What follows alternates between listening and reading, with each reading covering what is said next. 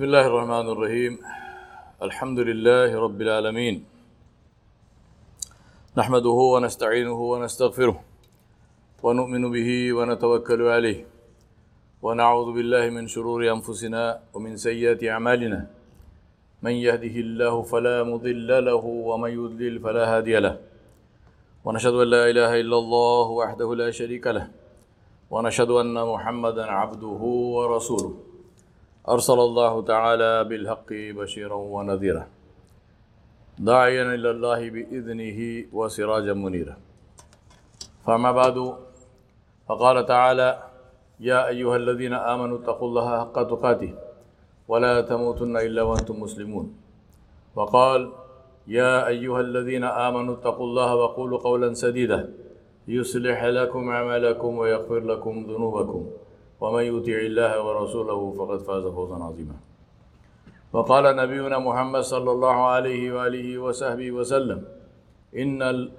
إن أصدق الحديث كتاب الله وخير الهدي محمد صلى الله عليه وآله وصحبه وسلم وشر الأمور محدثاتها وكل محدثة بدعة وكل بدعة ضلالة وكل ضلالة في النار.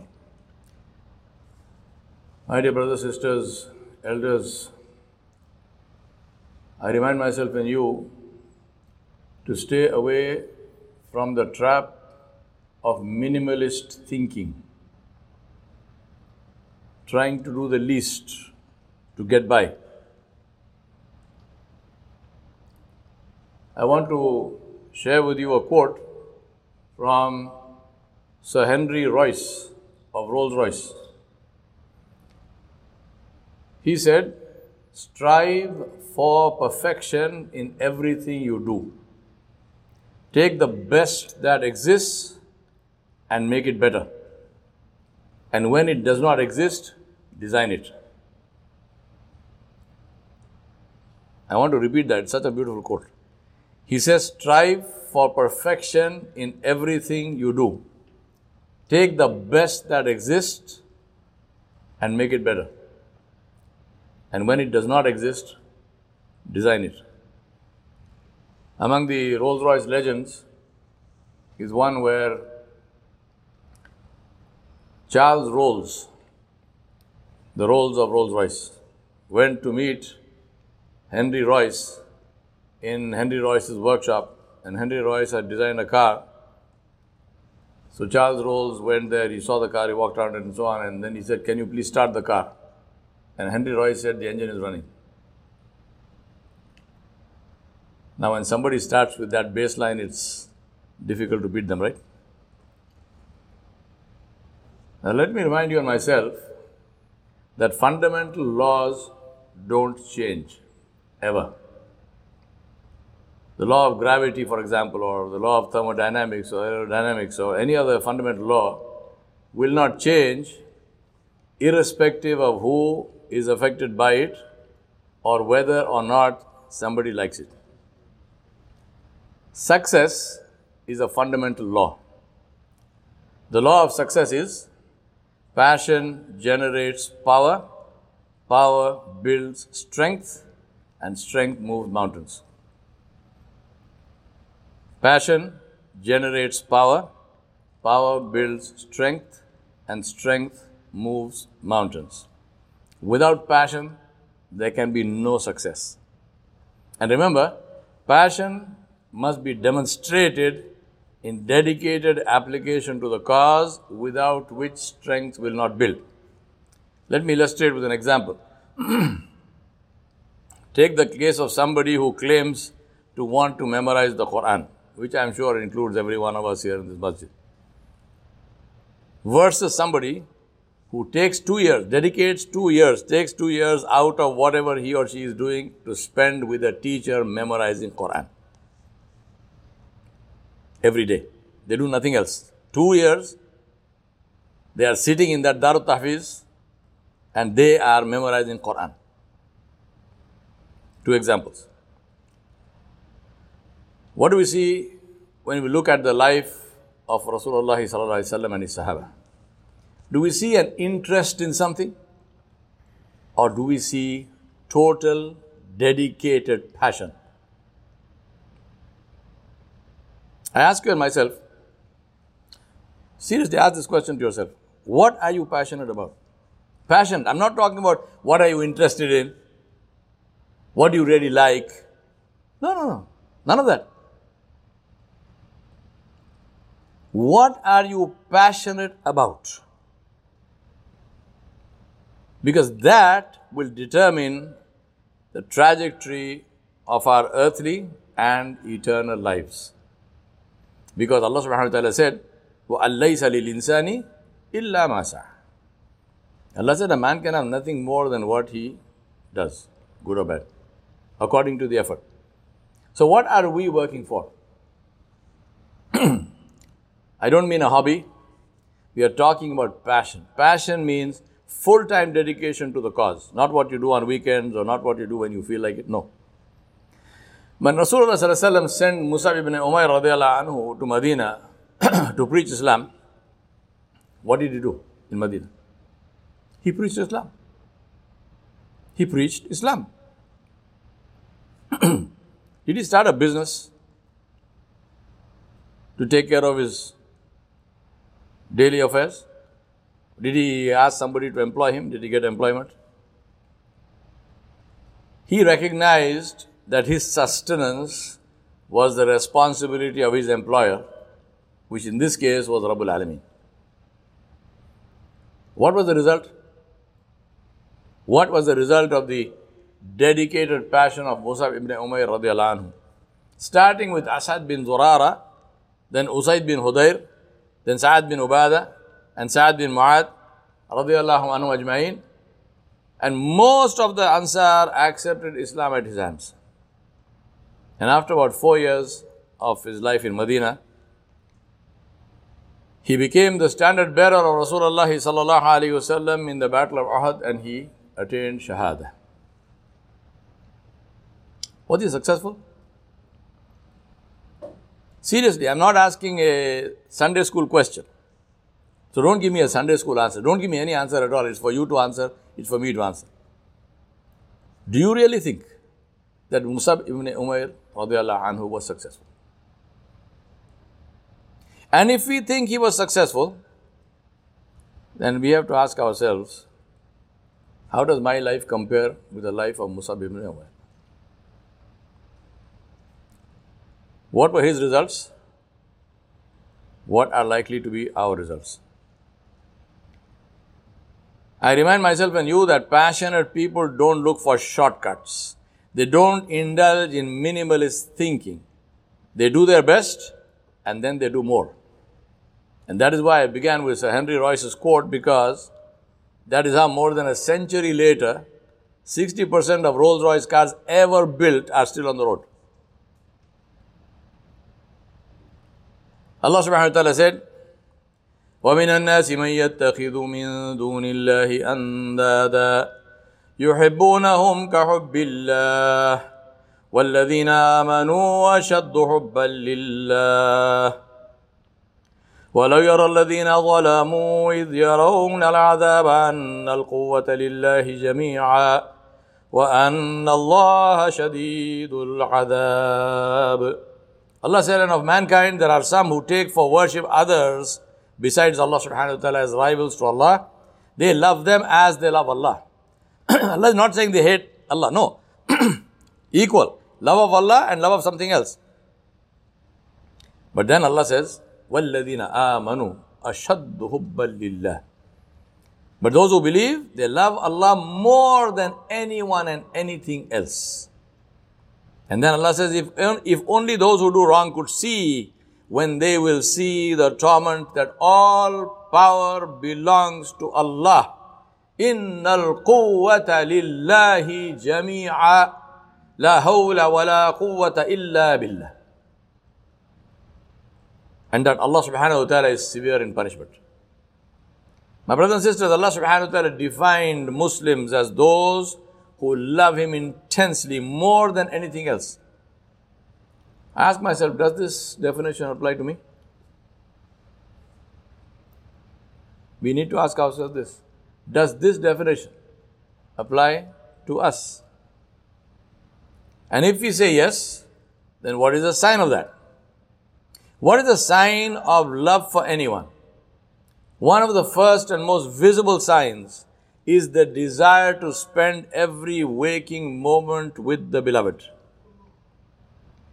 When the lover needs to go away from the beloved for an unavoidable reason, he won't go for any other reason. If he has to go for some unavoidable reason, he or she seeks to return to the company of the beloved as soon as possible. Rasulullah used to call to Bilal bin Rabah radiallahu anhu and he used to say, Arehna ya Bilal. Give me relief, relaxation. Give us relief, relaxation, pleasure. Give us peace, tranquility. How? By calling the adhan. By calling the adhan. Bring us into the presence of Allah subhanahu wa ta'ala. For us, what is salah? What is salah? Duty? Burden to be shed, finish, let us khalas, tick the box, I've done. In Urdu we say, नमाज से फारिग हो गए, फरागत मिल गई, बोझ हल्का हो गया. ये मोहब्बत की निशानी है. रिलीफ, फारिग हो गया, खत्म हो गया. Done. Is this a sign of love? Salah for us, we pray not when Allah calls us at the beginning of the time, but when we feel like praying, at our convenience. I don't care what reason it is. Does this demonstrate love? Does this demonstrate passion? Ashaddu hubba lillah, this is the sign?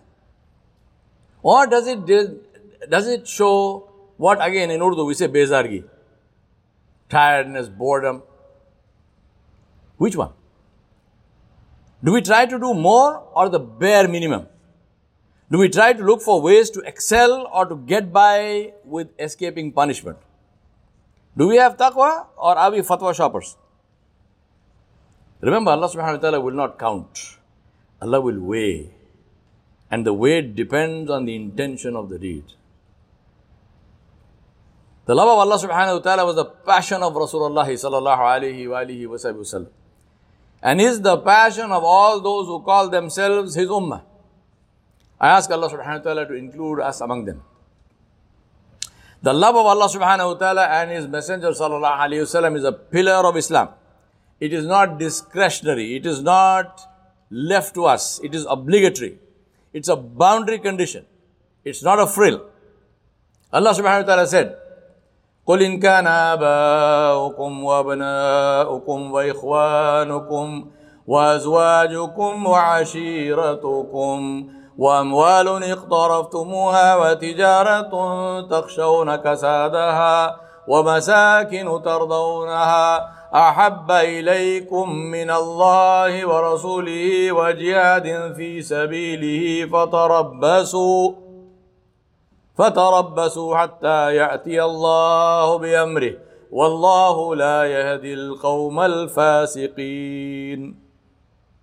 In Surah Tawbah, Allah subhanahu wa ta'ala said, say, Ya Muhammad sallallahu alayhi wa sallam, tell the people, say, if your fathers, meaning parents, if your sons, meaning children, if your brothers, meaning siblings, if your wives, meaning spouses, if your kindred, meaning extended family, the wealth that you have gained, the commerce in which you feel a decline, and the dwellings, the houses, the palaces, the villas and whatnot that you look at and you delight in, are dearer to you, are more beloved to you than Allah subhanahu wa ta'ala and His Messenger Muhammad sallallahu alayhi wa alihi wa sallam, and jihad fi sabilillah and striving in the path of Allah, then wait. Fatarabbasu, go, get out, vanish, disappear.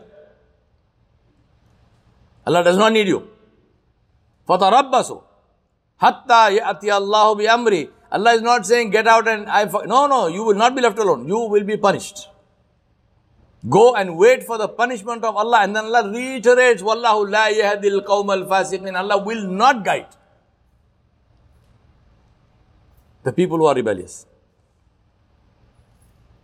A'udhu billah. May Allah protect us from this. Think about this. Allah subhanahu wa ta'ala jalla jalaluhu listed the things that we normally love. All of them, and love for them is halal and permissible. Some even earn rewards with Allah.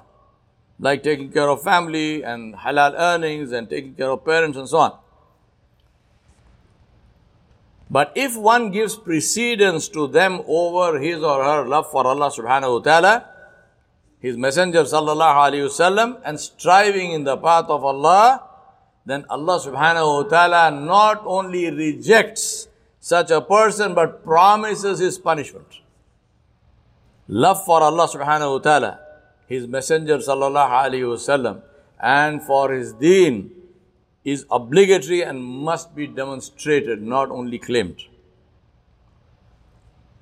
My brothers and sisters, I ask Allah subhanahu wa ta'ala to help us to understand this and keep this in our minds and to live our lives according to that. أقول قولي هذا أستغفر الله لي ولكم ولسائر المسلمين فاستغفروه إنه هو الغفور الرحيم.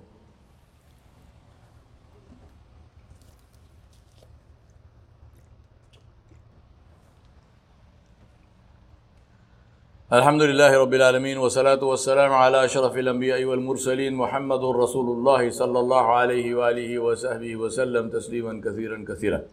فأما بعد فقال تعالى إن الله وملائكته يصلون على النبي يا أيها الذين آمنوا صلوا عليه وسلموا تسليما. اللهم صل على سيدنا محمد وعلى آل محمد كما صليت على إبراهيم وعلى آل إبراهيم إنك حميد مجيد. اللهم بارك على محمد وعلى آل محمد كما باركت على إبراهيم وعلى آل إبراهيم إنك حميد مجيد.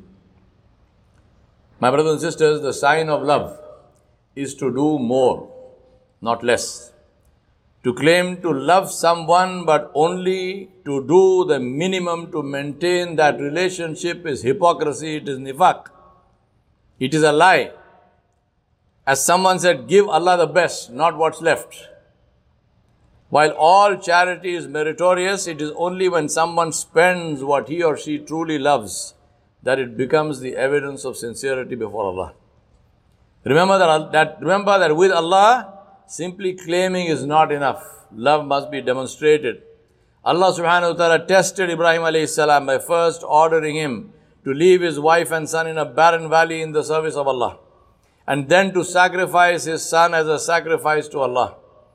When we go for Hajj, an ibadah which is a sign of love, we leave all our comforts, comfortable clothes, comfortable homes, food that we like to eat, the company of our spouses, and we wear the ihram, we sleep on the floor, we eat whatever we can get, and we control our anger, and we are polite to people, to strangers. We stay up all night and we stand in Arafah all day in the sun to demonstrate our love for Allah subhanahu wa ta'ala. Then what about our usual tendency after Hajj to do the minimum and yet ask Allah for the maximum? Hajj is to learn and apply those lessons to the rest of our lives. Think what would happen if we did that. Anas bin Malik radiallahu anhu says, he narrates that Abu Talha al-Ansari radiallahu anhu, who was his stepfather, owned the most date orchards in Medina. He was a very wealthy man. He owned the maximum number of date orchards. Among them was a very prized orchard called Barha, which was situated directly opposite Masjid Nabawi Sharif. And Rasulullah used to go and sit in that orchard. It was very cool, and there was a well there with beautiful, clean, sweet water, and Nabi used to sit on the wall of the well and he would drink that water. And then Allah subhanahu wa ta'ala revealed, لَن تَنَالُوا الْبِرَّ حَتَّى تُنْفِقُوا مِمَّا تُحِبُّونَ وَمَا تُنْفِقُوا مِنْ شَيْءٍ فَإِنَّ اللَّهَ بِهِ عَلِيمٌ. Allah said, by no means, you can never attain al-birr, the level of piety with closeness to Allah subhanahu wa ta'ala, unless you spend مِمَّا تُحِبُّونَ, what you love the most. Unless you spend, حَتَّى تُنْفِقُوا مِمَّا تُحِبُّونَ, until you spend. Allah is not saying until you spend X number of $1 million. No. What you love the most. And Allah knows what is in your hearts. Allah knows what you do. Abu Talha al-Ansari radiallahu anhu went to Nabi sallallahu alayhi wa sallam and he said, Ya Rasulullah sallallahu alayhi wa sallam, from all my property, my most beloved possession is this barha. And I want to give this in the path of Allah. Please take it and do what you want with it. Rasulullah sallallahu alayhi wa sallam advised him to give that property and distribute it among his closest relatives. The hikmat of that is a different thing, but this is what he didn't stop him. He said, give it to your closest relatives. So he gave it. Anas bin Malik says that he gave it to his close relatives and the sons of his uncle. And this is in Bukhari. My brothers and sisters, the final story I want to end with is so amazing that I can only marvel at the power of love of Allah. The 18th Amendment of the United States Constitution banned the manufacture and transportation and sale of intoxicating liquors, of alcohol. And that began a period in American history which is called the Prohibition. Prohibition officially went into effect on January 17, 1920, with the passage of what's called the Volstead Act. What happened?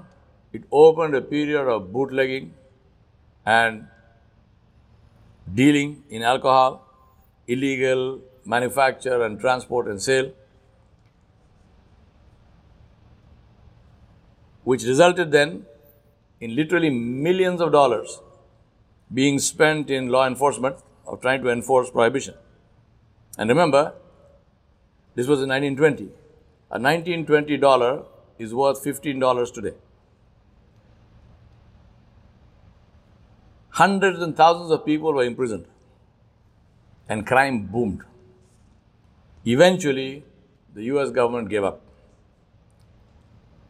And the attempt to ban one of the greatest and biggest killers and destroyers of society, which is alcohol, failed. In early 1933, December 5, with the 21st Amendment of the Constitution, the 18th Amendment was repealed. That day must be remembered with grief. December 5. Why? Let me put things into perspective for you. Again, numbers. I'm talking data here, not my opinion. According to WHO, the number of deaths from COVID worldwide from November 19 to April 2022, this year, was 6,142,579. So take 6 million. Leave the 100,000 or 150,000. Over the same period, alcohol killed 7,216,438 people. And alcohol is a tax-deductible expense. We are not counting the number in this, I'm talking only about deaths. We are not talking about the number of people severely injured, disabled, families and lives ruined, and the billions spent in hospitals and rehab because somebody had a great time at a party. And in the text of this khutbah, I've given you the links to the articles, read them. Now let's see how much Rasulullah Sallallahu Alaihi Wasallam spent. How many people did he imprison? How many people did he fine? When he introduced prohibition in Medina. Anas bin Malik radiallahu anhu again narrates. He said, I was in my house, I was pouring date wine for his own stepfather, Abu Talha al-Ansari, Abu Ubaidah ibn Jarrah radiallahu anhu, and Ubay bin Ka'b radiallahu anhu. When somebody called out the ayah where Allah subhanahu wa ta'ala prohibited alcohol, where Allah said, Ya ayyuhalladhina amanu, innama al-khamru wal-maysiru wal-ansabu wal-azlamu rijusum min amali shaytani fashtanibuh la'allakum tuflihun. Allah subhanahu wa ta'ala said, O you who believe, intoxicants, all forms of intoxicants, whether it's drinks or drugs or whatever, gambling, any kind of gambling, Al-Ansab and Azlam, all kinds of fortune telling, tarot cards and seances and astrology are an abomination, are a filth of shaitan's work. Avoid that so you may be successful. So Anas bin Malik said, radiallahu anhu, we heard this. His stepfather was there. He said, Anas, he said, throw away that wine and break the jars. And Anas bin Malik radiallahu anhu said that we poured out the wine and we smashed the containers. Now when Rasulullah sallallahu alaihi wasallam heard about this, and this happened throughout Medina, They say that wine was flowing in the streets and drains of Medina.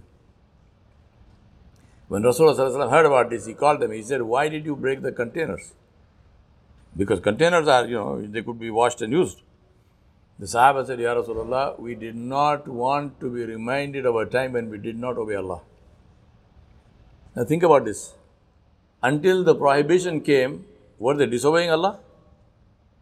No. Allah had not promised. There were two other ayats which came before that which showed that Allah disliked the thing, but Allah did not actually terminate it. Allah did not say this is haram. No.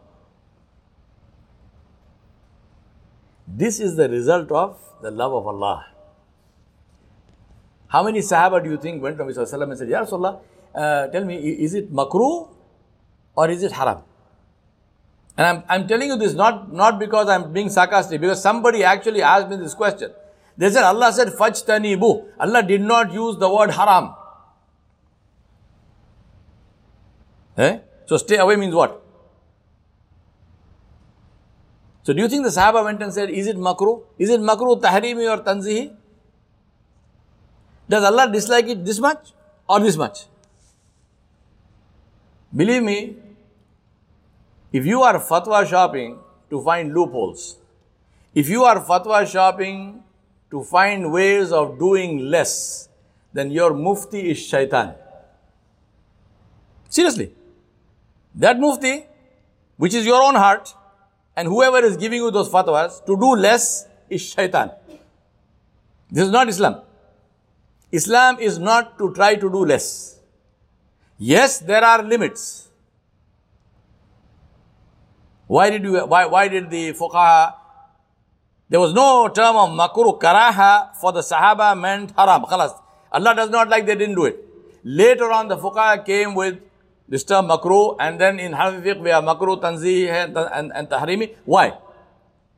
This is for the purpose of fixing and determining the level of punishment for something. You can't chop somebody's head for everything. This is not for us to hunt for ways of doing less. And that's why I said, if you are fatwa shopping, and if you are taking refuge behind, oh but you see this hadith, oh but you see this opinion, then that is from shaitan. And that's why Sayyidah Aisha Siddiqa radiallahu anha, our mother, she said, if ayat about Tawheed and the glory of Allah subhanahu wa ta'ala had not been revealed, if that had not entered the hearts of the Sahaba before the prohibition of alcohol, it would have been very difficult for people to leave intoxicants. When the love of Allah subhanahu wa ta'ala is in the heart, the person is seeking to do more. Nothing is enough. I want to do more. My question, seriously, my brothers and sisters, is, do we truly want to be successful? Ask yourself this question. Do we truly want to be successful? Allah subhanahu wa ta'ala told us, and His Messenger sallallahu alaihi wasallam demonstrated for us what it takes to be successful in this life and the next. And that is to obey Allah subhanahu wa ta'ala and do it in the way of His Messenger sallallahu alaihi wasallam. Anyone who strives to do that to the best of his ability, not lazily as a burden, but for the love of Allah and His Rasul sallallahu alaihi wasallam, will be successful. It is as simple as that. Ask yourself and ask myself, is this the best that I can do? In everything, is this the best that I can do? Can I do more? If so, do it. If not, at least you tried. As I told you before, I am repeating it. If you are using fiqh to do less, then your mufti is shaitan. Fiqh must lead us to Allah, towards Allah, nearer to Allah, not away from Allah. Trying to hide behind rulings to escape obeying Allah and to indulge in our nafs is a fatal spiritual disease. And the problem with spiritual disease is the effect lasts after we are dead. Physical diseases end with death. Spiritual diseases last after death. And that's why I remind myself and you, let us strive to do our best and ask Allah subhanahu wa ta'ala His forgiveness for our mistakes. And finally, let me ask myself and you, do we love Allah? And before we answer yes, let us remember that Allah knows. Allah knows.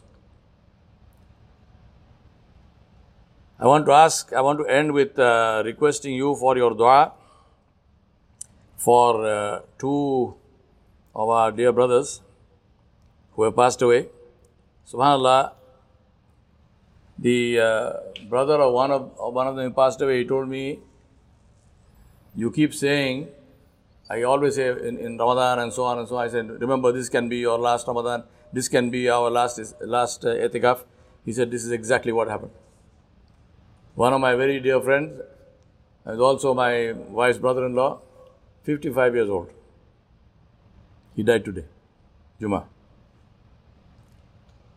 And his name was Imtiaz Tumbi. And we also make dua for Zahoor Bhai's cousin, Salim Bhai, who passed away in an accident in Pakistan. Allahumma ighfir lahum warhamhum wa'afihi wa'afu anhum wa akrim nuzulahum wa wasi' mudkhalahum wa aghsilhum bil ma'i wal thalji wal barad wa naqihum min al khataya kama naqayta as-thawb al abyad min ad-danas. Allahumma adkhilhum fil jannah wa'idhum min adhab al-qabri wa adhab al-nar. We ask Allah subhanahu wa ta'ala to forgive them and to grant them Jannatul Firdaus without hisab. We ask Allah subhanahu wa ta'ala to give sabr to their families. We ask Allah subhanahu wa ta'ala to enable us to respond to these wake-up calls, because that is what the reality is. These are wake-up calls for us. We ask Allah to enable us to understand and respond to these wake-up calls in a way that we actually change our lives. ربنا فاغفر لنا ذنوبنا وكفر عنا سيئاتنا وتوفنا مع الأبرار. ربنا ظلمنا أنفسنا وإن لم تغفر لنا وترحمنا لنكونن من الخاسرين. ربنا آتنا في الدنيا حسنة وفي الآخرة حسنة وقنا عذاب النار. آمين يا رب العالمين. يا عباد الله رحمكم الله، إن الله يأمر بالعدل والإحسان وإيتاء ذي القربى وينهى عن الفحشاء والمنكر والبغي يعظكم لعلكم تذكرون. اذكروا الله يذكركم، ادعوه يستجب لكم، ولذكر الله أكبر، والله يعلم ما تصنعون. أقيموا الصلاة.